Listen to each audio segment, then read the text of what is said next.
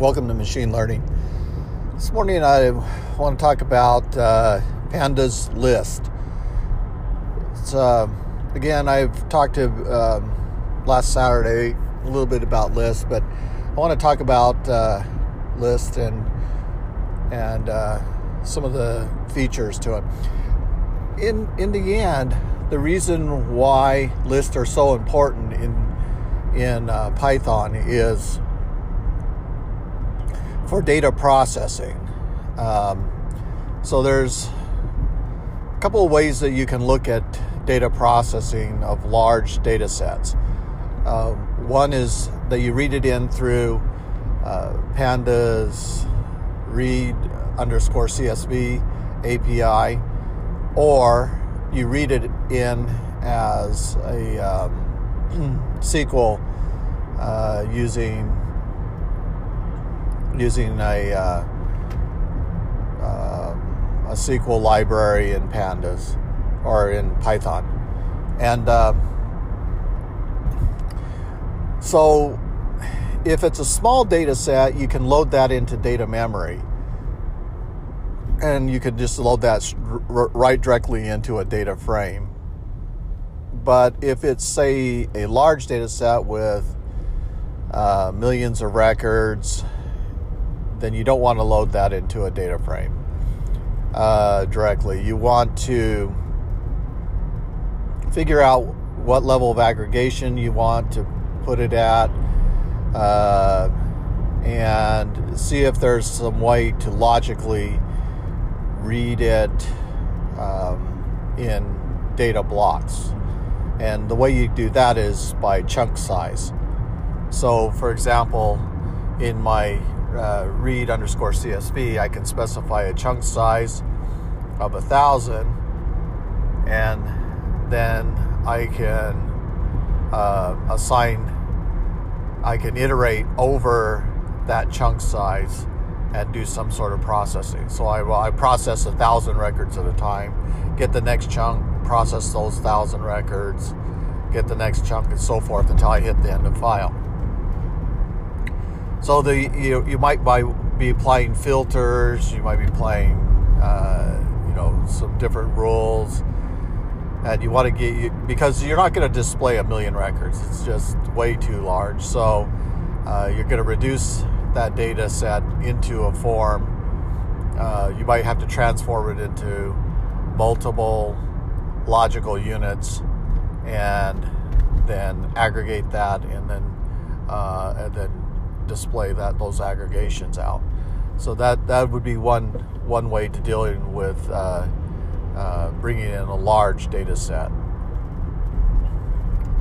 And so there could be a multi-step processing that has to occur. Okay, so the other way to deal with this is to build a generator. And basically a generator is a lot like a list comprehension in that it doesn't bring it into memory. So what I mean by that, it's basically an iQueryable type, like in C#, where you can iterate over you can have an iteratable variable, and you can iterate over a data set. And so it's a queryable data set. And then just like, so then you can set that up either in a for in loop, or you can build a function. And the function, though, they would use one iterable called yield. So in the case, like if you had a list or a large file that you were iterating over, then you could read in from that file. You could open it up, then read in one line, and then go through the whole file, and then yield the record that you want to make it queryable. And then once you have done that, you can iterate over the results set of that function.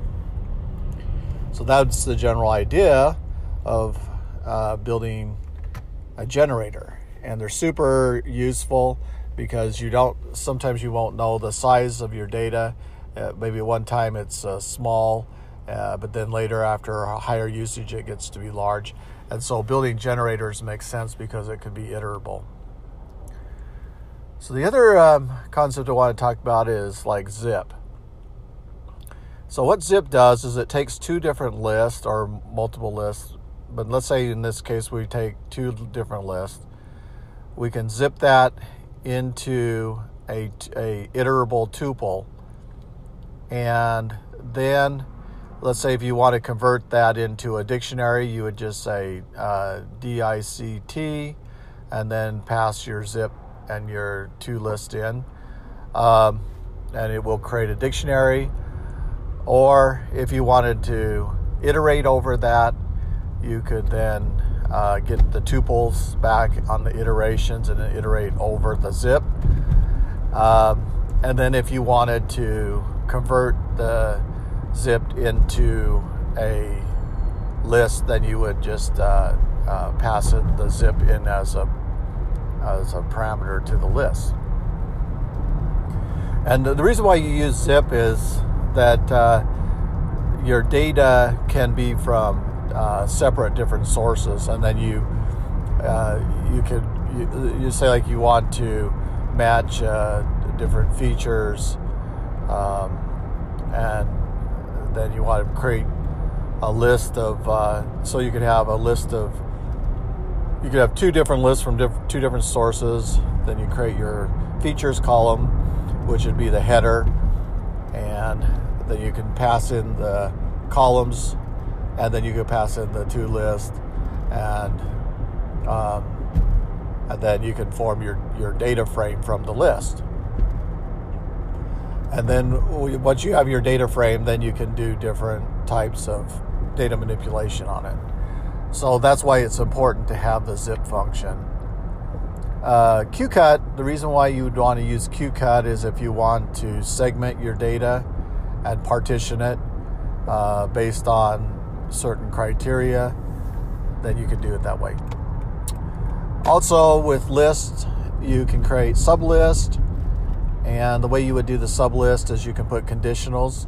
So you can put your conditionals after you've done the iteration by adding the if statement, or in when you return back a variable from the iterable, you can put if conditions on that. So say like if you wanted, in one case you wanted to, if a value was if the iterable variable was greater than a certain number, then you would want to print it.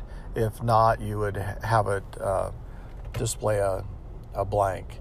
So that would be a case where you would do conditionals on the result set of the list comprehension. And then if you only wanted to count iterables lengths, let's say lengths where the value of the iterable variable is greater than 1, then you could do conditional on the results, and also you could do a conditional. You could actually do your conditional on the iterable, and then you would do a len on your resulting variable. So it's pretty powerful. So the question is why would you use list comprehensions over lambda functions? And I would say you shouldn't use lambdas over comprehensions when comprehensions can be used, because it's just going to be faster. But because the lambda is actually building kind of a delegate function, and if you had, let's say you had different complex equations and stuff that you wanted to put in, you could do it in the lambda, or you could do it in list comprehension. So, I mean, both are equivalent in the terms of their results. And I would say probably, lambdas look cooler. Would be probably maybe one reason that you would use a lambda over a list comprehension. or if you wanted to do some sort of chaining where you did applieds, and then after you did the apply, maybe you do a mean, and then after you do the mean, you do a sum or something like that. Then I could see where the lambda would be very useful. And so maybe the lambda would be preferred in that case to increase readability. And, so now what I'm going to be studying today is I'm going to finish up the Python data cleaning course.